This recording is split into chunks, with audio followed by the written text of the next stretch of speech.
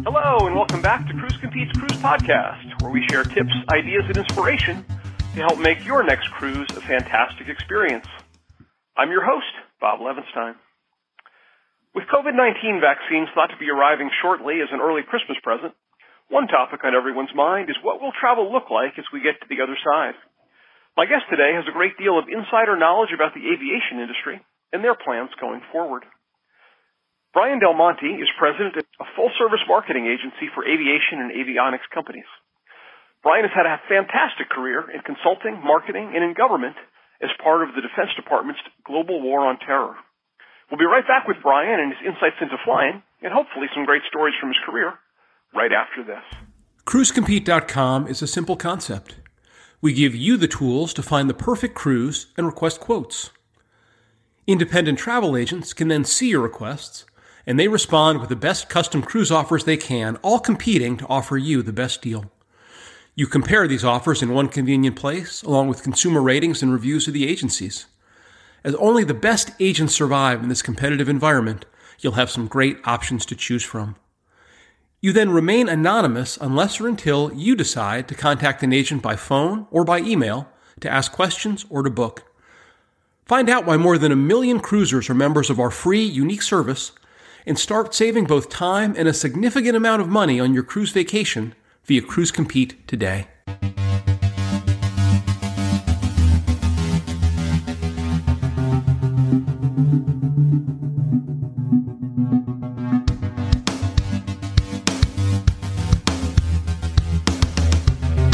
Welcome back.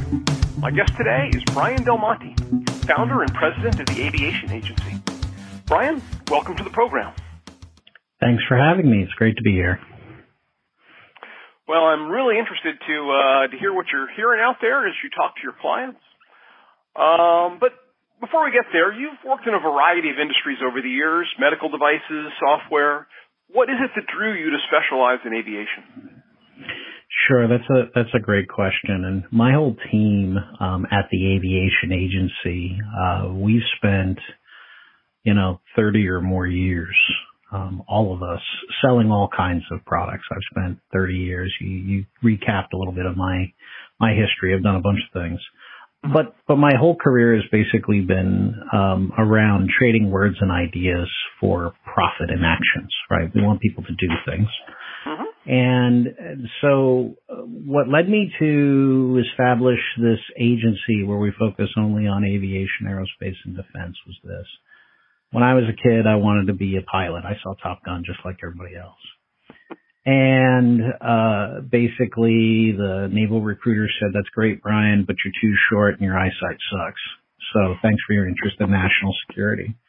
Which was a story I relayed actually to the chief of naval operations when I worked at the Pentagon. I joked, "Well, you had your opportunity to have me 20 years ago, and you guys blew it."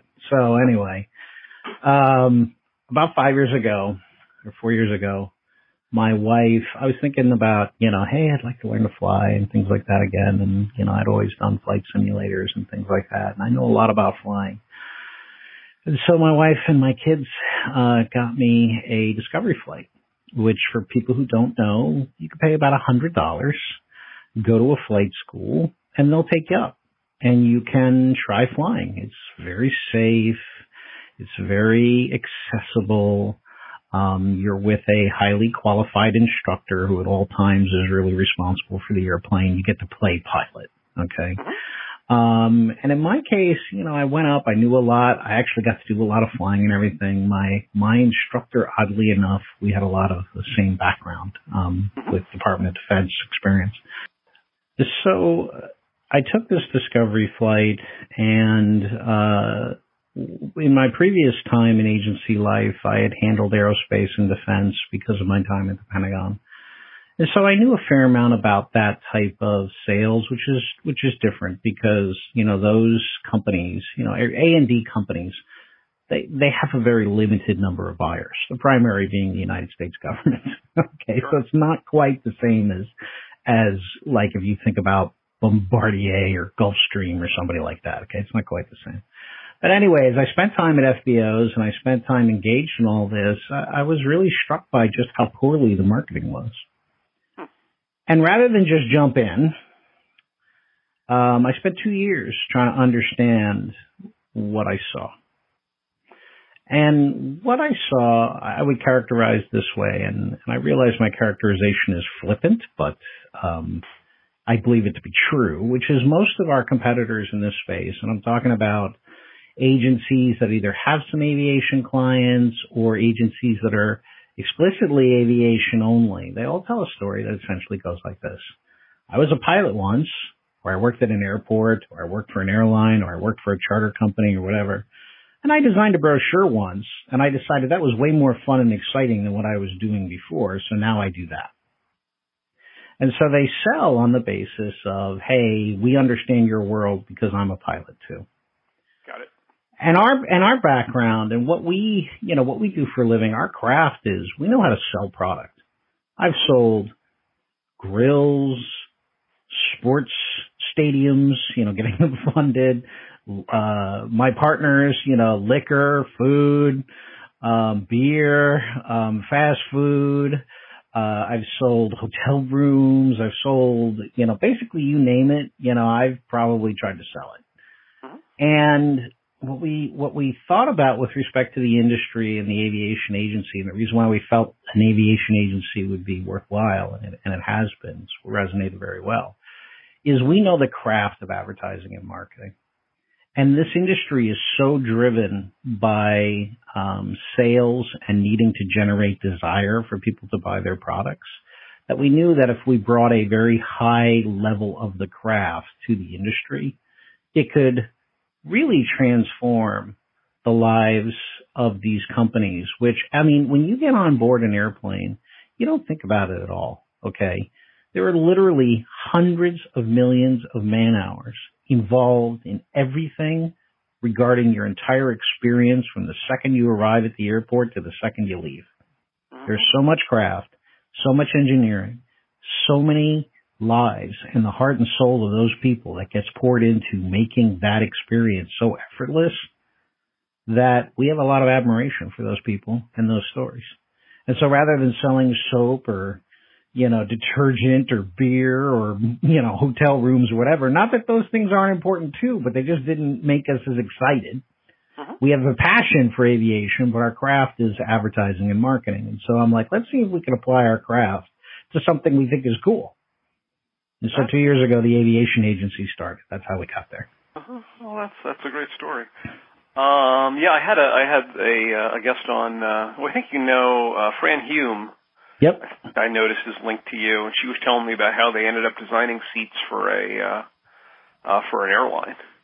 And, you get there, you sit in your seat, you never think twice, but I ended up, going and seeing some of the materials that they had on their website about how they put these things together and how they tested them and designed it, and that's just one tiny piece. Right. Of that $100 million or whatever that airplane cost. It's really pretty amazing. Right. So what's the mood among your clients these days? Is it doom and gloom, or people starting to be hopeful? Well, there's still a lot of doom and gloom. What happened in March is pretty much an unprecedented catastrophic event for the industry as a whole. Mm-hmm. Okay. Commercial aviation is by far the most visible and the largest sector of the broadest definition of aviation, okay? And it went from making what it made in revenue a week to making that in 3 months. Mm-hmm. Now, most people can't take like a 90% haircut in their revenues and survive, okay? I understand that. Yeah, so that's what happened to them in effectively by April, okay? Mm-hmm. And so, there's a lot of uncertainty. The government programs did provide some relief.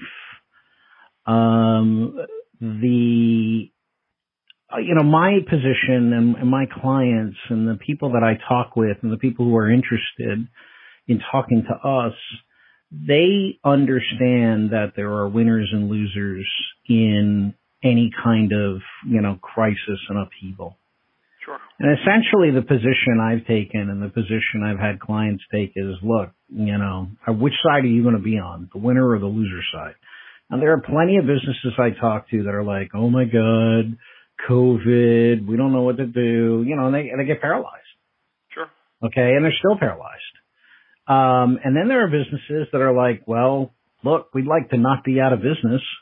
Mm-hmm. Okay. And so, even at the worst of it, when the economy was, down 35%, which I'm pretty sure as an economist, I'm pretty sure that's unprecedented in our history.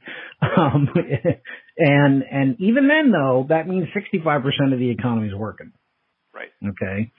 So while, commercial air aviation's taking it on the chin, okay, again, winners and losers, I talked about in April that business aviation is going to be a winner. And if business aviation couldn't figure it out over the next 3 years, then they deserve whatever happens to them. Because it's never going to be as easy and good for them as it is now. You can't find a turbine aircraft to buy. Mm-hmm. Okay, you can't find a jet. If you want a private jet, good luck, because they're all snapped up. Because everybody who needs to travel, who can afford private aircraft, that's what they're doing. Charters are having a hard time growing because they can't get their hands on aircraft. Okay. There's been a huge uptick for charter overall. Now, granted, it's been a kind of a seesaw ride. It went up and then it hit the floor and now it's back up again. But, long term, there are going to be displacements from all this. And so our clients are reading the tea leaves and saying, okay, look, we have to be engaged. We have to market. We have to create desire.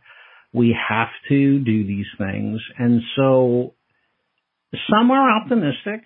Okay, and some have reason to be optimistic because, for example, in the business aviation sector, the long-term prospect for them is pretty good because commercial is going to be slow to come back, just the nature of how they're going to be able to turn the boat and everything. And right now, there aren't just to take New York, for example, I'll bet you for every one flight between Chicago and New York, there are 20 flights between New York and Mexico for excursion travel because that's where the demand is right now. Okay. Sure. And so with, part of what held business aviation back is there were always like 30 or 40 flights a day every hour in first class going to X location. Well, that's not going to be the case going forward. So you're not going to be able to control your time as well as you could. So business aviation is going to prosper as a result of that. Yeah. And how much of that too is, people are finally have been forced to be comfortable with, I'll use Zoom and I can get just as much done. There's a lot of that. I mean, there are, one of my passions and I study is habit formation. There are going to be permanent, durable changes to business as a result of coronavirus. And one of them is we're not going to be in the office as much as we used to be, and we're not going to be face-to-face like we used to be. Now, this is a challenge for the airlines. They need to do something they haven't done in 40 years, which is actually advertise and generate desire to travel. Okay, so they're either going to accept that challenge or they won't. I realize it's self-serving for me to say that, but they've kind of presumed demand, at least for the last 20 years.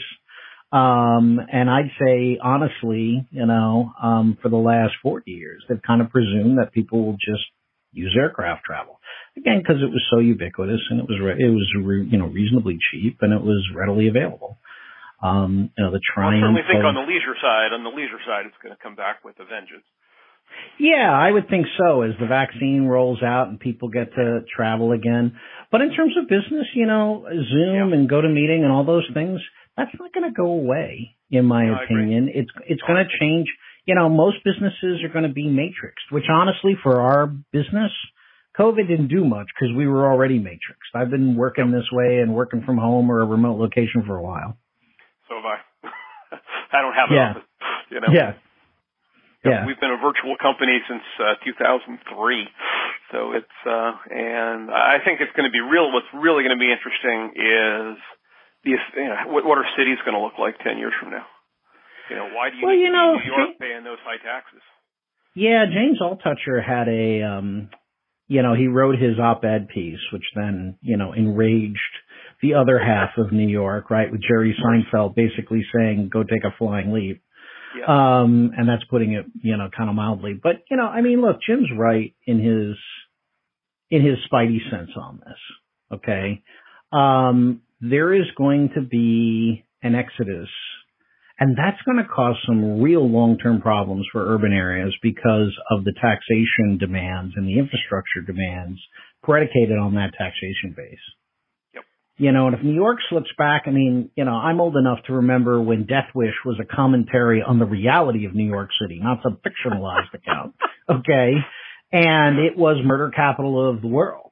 And if it slips back into that, that'll be a real problem. I know it's hard to understand today when you look at this man with shoe polish running down his head, but he, was largely America's mayor because he cleaned up New York City. Yeah. And so. That was thought to be impossible at the time. Right. That's right. And so, like I said, I know it's hard to appreciate that now given what you see, but cities are going to have a hard time. And, when I look at, and I have friends that are real estate agents, and they're like, I'm selling homes by doing Zoom calls. They don't even actually see the house in person. They're leaving Chicago and New York and Houston and LA. And so all of, what I saw like a couple of days ago, right? Goldman Sachs is thinking of taking one of their divisions out of New York and putting it either in Orlando or Texas. Yeah, I saw that. Both states with exceptionally lower tax incidence. Yep. And that essentially gives all those employees a raise. Yeah. Oh, absolutely. And I read a really interesting piece talking about the effects of wealthy people leaving a city. And, first off, obviously, yes, they're paying the lion's share of the taxes. But once you get past that, they're also supporting a lot of the things that make the city a tourist destination. Right. The museums, the Broadway shows, the symphony orchestra, a lot of these things rely on grants, on gifts, That's right. You come in, you see all these plaques of the $50,000 donor. If those people leave, they don't really have a reason to support these things. Well, they're going to support them elsewhere. So you're going to start seeing great museums, although, we'll have to see if this happens. You may start seeing great museums in Florida, something you currently don't see, right? I like the Dolly Museum. But I hear what you're saying. We'll have to see if this is a long-term trend. When the vaccine comes back, will the allure of the Big Apple recover? I tend to believe Jim's right in the short term, but Seinfeld's probably right in the long term. New York has gone through a lot of convulsions over the years. And although it is stunning, right, to go from in February, right, they were short 20% in housing. So they needed 20% more places for housing in the city. And now they've got a surplus of 18%. That's a big swing, isn't it? I don't know. I've never really understood why someone would be willing to pay so much money to live in a, not very nice place, that's cramped and inconvenient when it's, just so much easier to live other places. I live in Iowa. It's very, very easy to live here. And if I want to go somewhere, That's right. Look, having done destination marketing, I'm with you, but there, different strokes for different folks. There are people who just love the allure of, Gotham City. So anyway. How do you see 2021 playing out for aviation and the travel industry in general? Here's what I think is likely to happen. I think Q1 and Q2 are still a tough road ahead. Mm-hmm. I think Q3 is the beginning of the end and the light at the end of the tunnel. I think Q4 is truly on the road to recovery, and I think 2022, Q2, Q3 in 2022 is when we're going to be like, whoa, thank God that crap's over. Okay. I think, and the challenge boils down to adoption and distribution of the vaccine. Okay.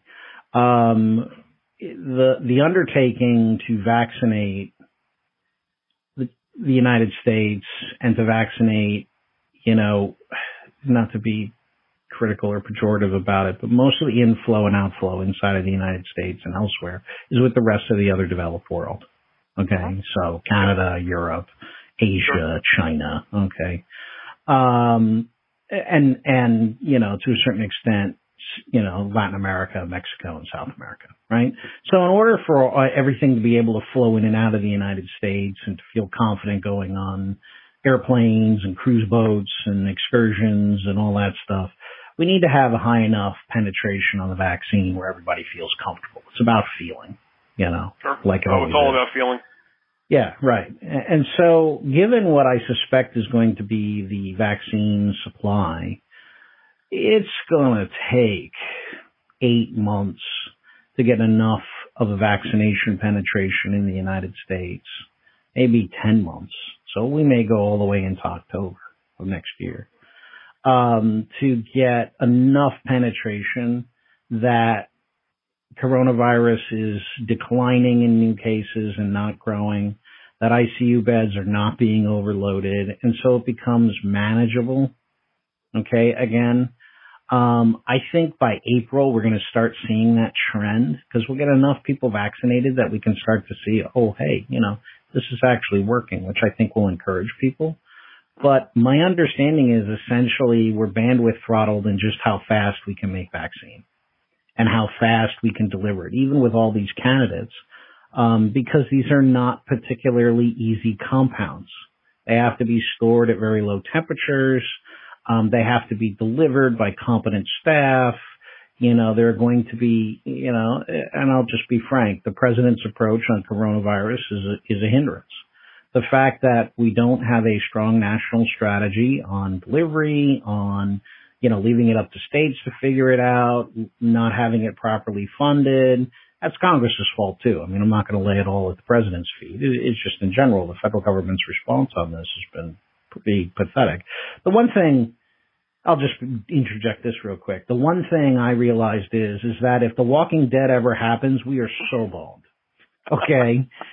I mean, because this is a relatively benign virus in the grand scheme of things, right? And I'm like, wow, if something really serious ever happens, we are so inequipped to deal with this. Well, I think generally, you know, we tend to do more damage to ourselves when any crisis comes than the crisis itself does to us. If you look back at things like 9/11. But I don't know. I think what's interesting to me is there are a lot of people getting this every day. Right. And for practical purposes for the next year, it's really the same as those people being vaccinated. You know, this thing does not tend to reoccur. Yes, there have been a couple cases, but it's pretty damn rare. So I'm really wondering, because, you know, anytime you have a big month like we've been having lately where you have, you know, 150,000 new positive tests in a day, the first question is how many people are actually getting, you know, how many people were not tested, or how many people just had a cough for a day and didn't bother getting tested, or how many people were asymptomatic, and is that number 40%, or is that number, you know, is it 40% of the people who get it who are asymptomatic, or is it 80? That's the range the CDC throws out there. So the question really is how close are we to really having some kind of herd immunity? I don't think we know. And the other thing I don't think we know is, are there people immune to this? How many people are immune to this? Because I think there's got to be some number who had immunity to begin with. And it's going to be different, you know, different states and different countries. Germany clearly has something going on there that's different than the rest of the world. Well, I mean, if I can put my national security hat on for a second. Sure. Here's some things to think about. Okay. We don't know how the ball truly bounces. I saw something a couple of days ago based on blood transfusion data where they found COVID antibodies in blood transfusion samples that went back to November of last year. Yep. Okay. So, and I'm not a pathologist. This is not my expertise, but I do a lot of reading as a former, national security policy expert. My thought is that, the vaccine is the strongest, easiest way to mitigate the challenge. Now, I have had coronavirus. I either had it in March, where I actually did feel sick, and I was in hotspots. I was in New York. I was in Charlotte. Okay. Sure. I had very classic symptoms. Testing wasn't available. Okay. Right. I went to get antibodies, the antibody test. It was negative. Now my daughter 4 weeks ago had a COVID positive test. She came back from college. We were all in close and continuing contact with her. Okay. The Minnesota Department of Health said you should all assume, for all intents and purposes, that you were all infected. So we didn't go out for, 15 days or whatever it was. Right. And none of us developed any symptoms. But the three of us had been sick back in March. So maybe prior exposure does provide immunity. Okay. But the problem is that, we don't have, when you're inside the crisis, it's very hard to analyze what the heck's actually happening. Okay. No, I think we'll have a very different understanding. Yeah, I think we'll have a very different understanding of this 2 years from now, 3 years from now, which makes prediction hard. Right. Right. And in the middle of it, it's really tough to know what to do. Okay. But we know that the vaccine provides durable immunity. We know that the vaccine will tamp it down. I'm going to get vaccinated even though I've been exposed. We don't know that prior exposure creates durability. We don't even know with the vaccine how long the durability is going to be. It may wind up being. We haven't had it long enough to know. Right. Yeah. But I'm very encouraged by the fact when they did the T-cell studies and they found that people who had SARS, 17 years ago, still have T-cells that react. So that's right. My assumption There's a lot of reason to believe. I think we're going to be good. I think so too. And so rolling out the vaccine, in the meantime taking steps to mitigate everything, strikes me as the least dangerous, most effective path, which is what I usually look for. When I would advise my principals, I'm like, this is the option that gives us the greatest flexibility with the least downside risk. Right. So, I guess the other thing I would say though is if you, once you've had the vaccine, they're already experimenting with these immunity passports in other parts of the world just because you've had a positive COVID test followed by a negative one that you're okay to travel. I think that's going to be rolled out, in a big way. I've been vaccinated, so you can come into our country and you don't need a mask and you don't need to do any of these things because you've been vaccinated. And I think that's going to be a big boost for travel because the people who want to travel, they're going to go, make the extra effort to make sure they get that vaccine. And I'm totally fine with that. I'll tell you one position I have taken, and I've taken it since the beginning, is that all of that passport stuff or sharing all that data or coordinating all that, that's all an inherently governmental activity. So it shouldn't be left up to Delta Airlines to figure it out. Yeah. Okay. It's an inherently governmental activity, and we need to work with our partners and other international institutions, just like we do, by the way, on every other aspect of travel. Sure. Okay, travel is an exceptionally regulated industry. I know from the perspective of the traveler, they don't see it. But there are a lot of international conventions and institutions that govern being able to have access and move around. We can leverage that institutional framework to ensure that people can move around safely as we roll out the vaccine. And at some point, it probably won't be an issue anymore. Right. I mean, I see that I think by the time we're through April, a good percentage of the people who want to have who want the vaccine will have been able to access the vaccine. I think so. We'll see how fast they're able to roll it out and how fast they're able to produce it. But definitely by the end of next year, we'll probably have, 250, 300 million people vaccinated. And that will be a threshold. Somewhere in that range will be a threshold that the rate at which coronavirus will be able to spread will be declining. Okay. So if the R naught factor, the replication rate can be brought significantly under 1, then coronavirus becomes less and less of a threat, even if not everyone gets vaccinated. Oh, I think with 350 million people in the country, I don't think you need 250 million vaccines we'll see. to get rid of this thing. We'll see. The numbers will drive it. I mean, I'm all like, Because the other thing we'll see. That very well may be true. Yeah. The other thing that I would like to see, and I have not seen this survey, you see these surveys that say X percentage of the people say they won't get the vaccine. I would like to know what percentage of those people have already had it. and they're saying that because they've already had it and they don't think they need it. So I would like to see that. We'll have to see. Yeah. Yeah, I mean, we'll have to see. I mean, unfortunately, the tyranny of the numbers really don't lie. Okay? I mean, you can do back of the envelope calculations, like based on the number of people that traveled over Thanksgiving. Mm-hmm. I did back of the envelope calculations, and unfortunately, those calculations are proving to be pretty balls on in terms of what we're seeing in hospitalizations, what we're seeing in increase in the death rate, and everything else. And the problem is that we do have enough statistical data to understand, and how I've characterized it has been like this. It's Russian roulette. 5 out of 6 times, the gun just goes click. There's no severe problems. But that 1 in 6 times is pretty brutal. Right. And so, the people that wind up being hospitalized, a good portion of them die. Thankfully, most people don't wind up hospitalized, but it's enough that it's crushing our infrastructure, at the moment. And so, the tyranny of the numbers, we can't escape. And the numbers are going to tell us when the numbers start declining, we'll know we're making headway.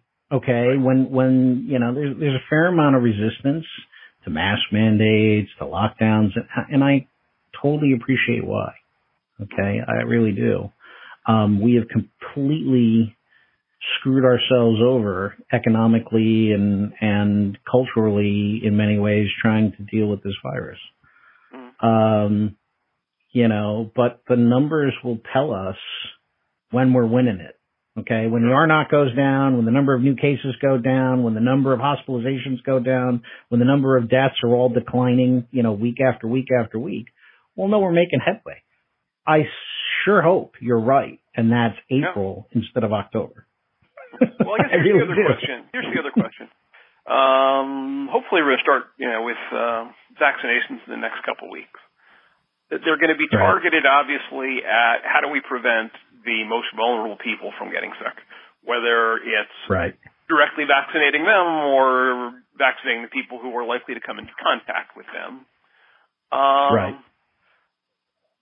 By the end of April, anybody who, really wants to make an effort to get this shot should have been able to get this shot, I think. Hopefully we'll have at least 3 vaccines out there.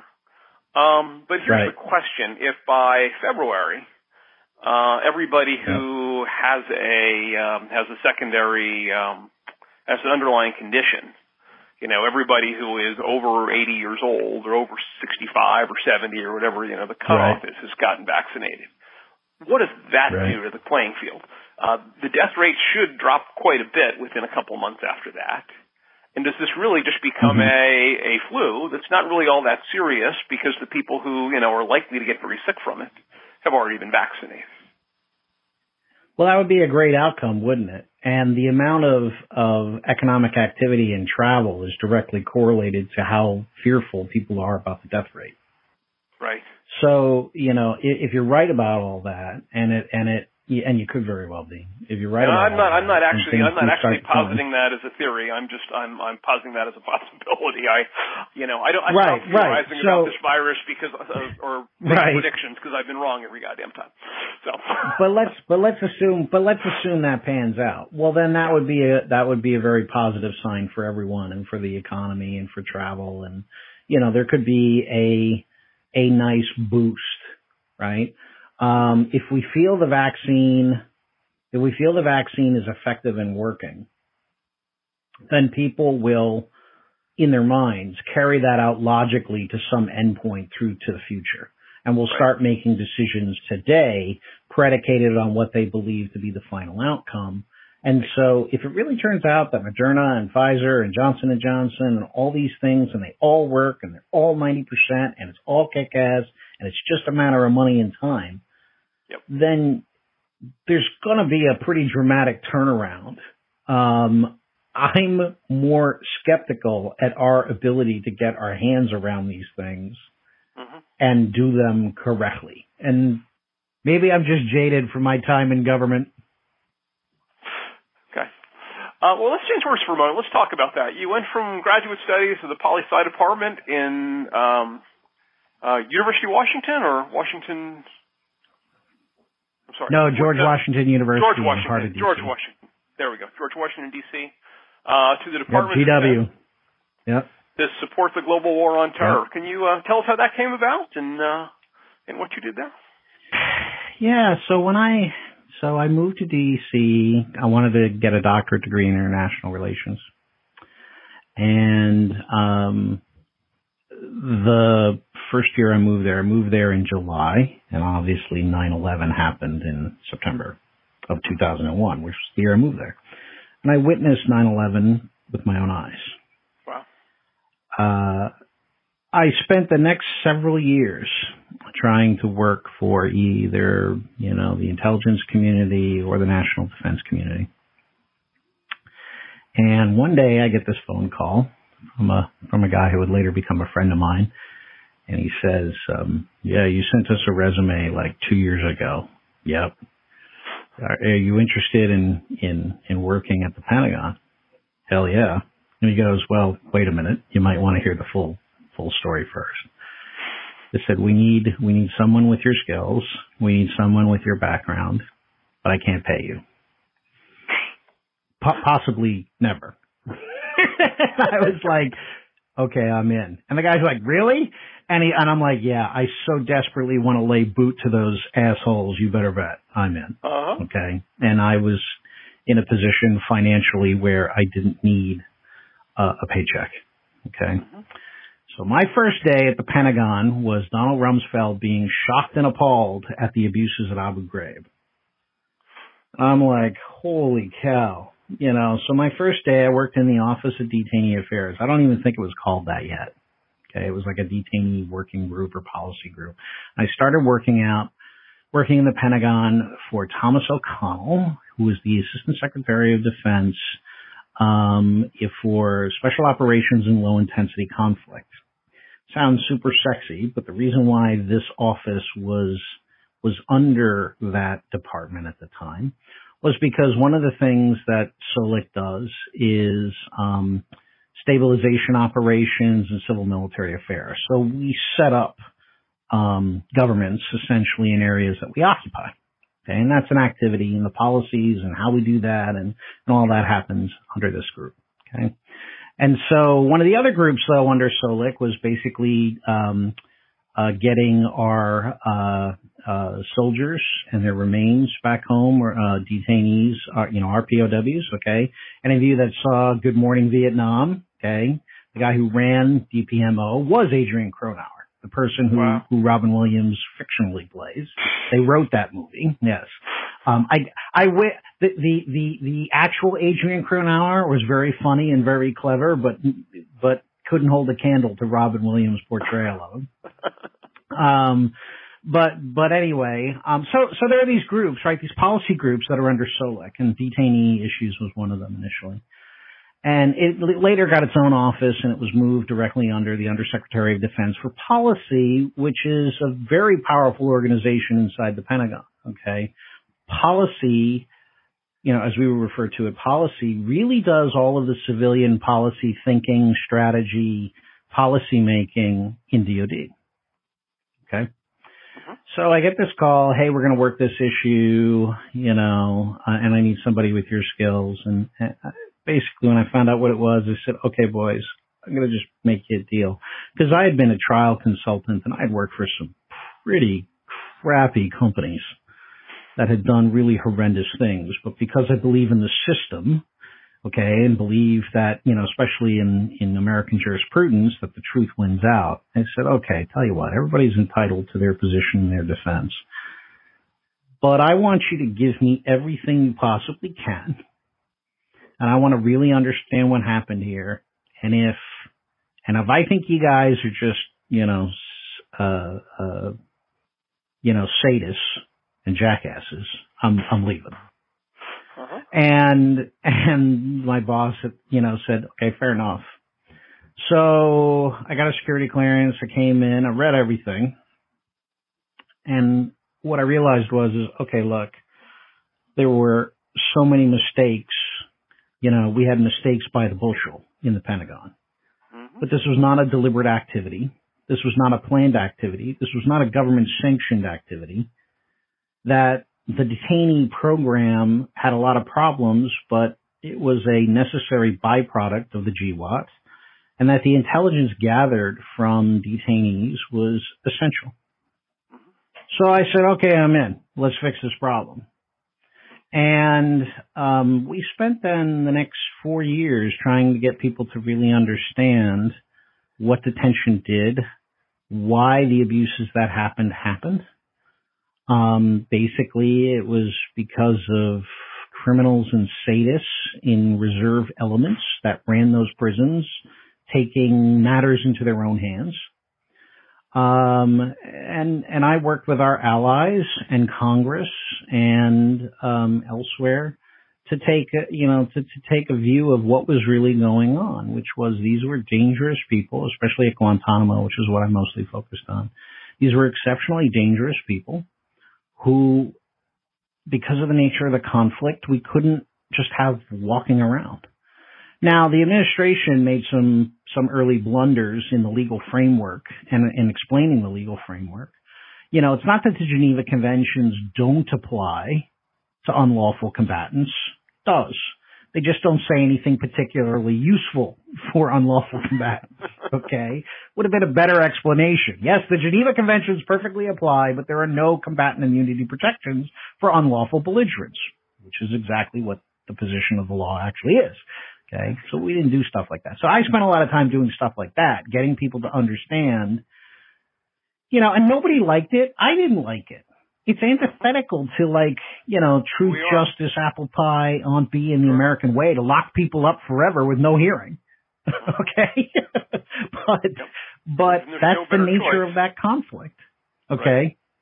Yeah.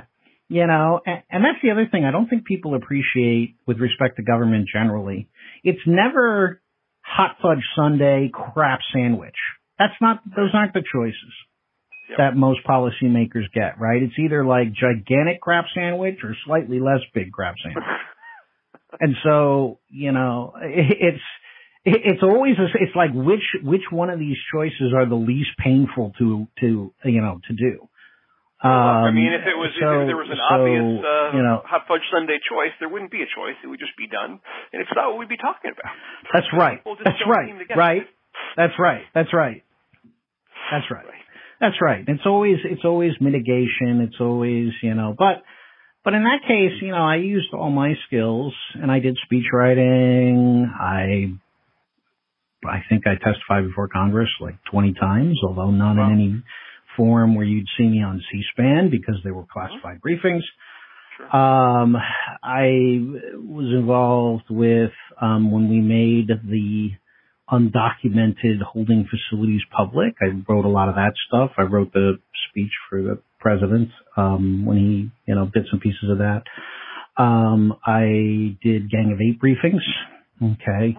I've given speeches before the Council on Foreign Relations, Chatham House, the UK Parliament. I've done briefings of our allies, and, you know, it was a really tough issue because no issue other than the U.S. adherence to the death penalty so galvanized both our friends and enemies as detainees did. Right. It came up in every meeting. George Bush is going to talk to, you know, Japan about trade issues. First question, what's the deal on Gitmo? Okay, I mean, that's how pervasive it was. And it was every newspaper, every day. I used to have to watch my job every Sunday. I had to watch all the Sunday talk shows because it was always in the news. And so, you know, that issue, you know, really clarified for me a couple of things that I've used later in advertising, which is feeling and not fact actually matters most in how people make decisions. How people felt about that issue was more important than what people knew about that issue. So we spent 3 years trying to turn down the temperature, in part by being more transparent and explaining to people why we made the decisions we made. And we had to mea culpa on some of those decisions. Right. But, you know, it was an amazing time. And I ultimately gave up pursuing my doctorate degree because I was actually, it's a true story, I was doing my comprehensive exams and I had done really well. And my professors were basically chiding me, saying I was a brilliant mind and I was wasting my talents working for the government. No lie. I ended up getting beat up over this because I'd done so well, and they're like, we don't understand why you're doing what you're doing. And in the middle of that, I was actually being pinged by the secretary's office going, where the hell are you? And at the end of their tongue lashing, I said, okay, I guess I see it this way. I can either write about the Super Bowl or play in it. I guess I'll see you guys later.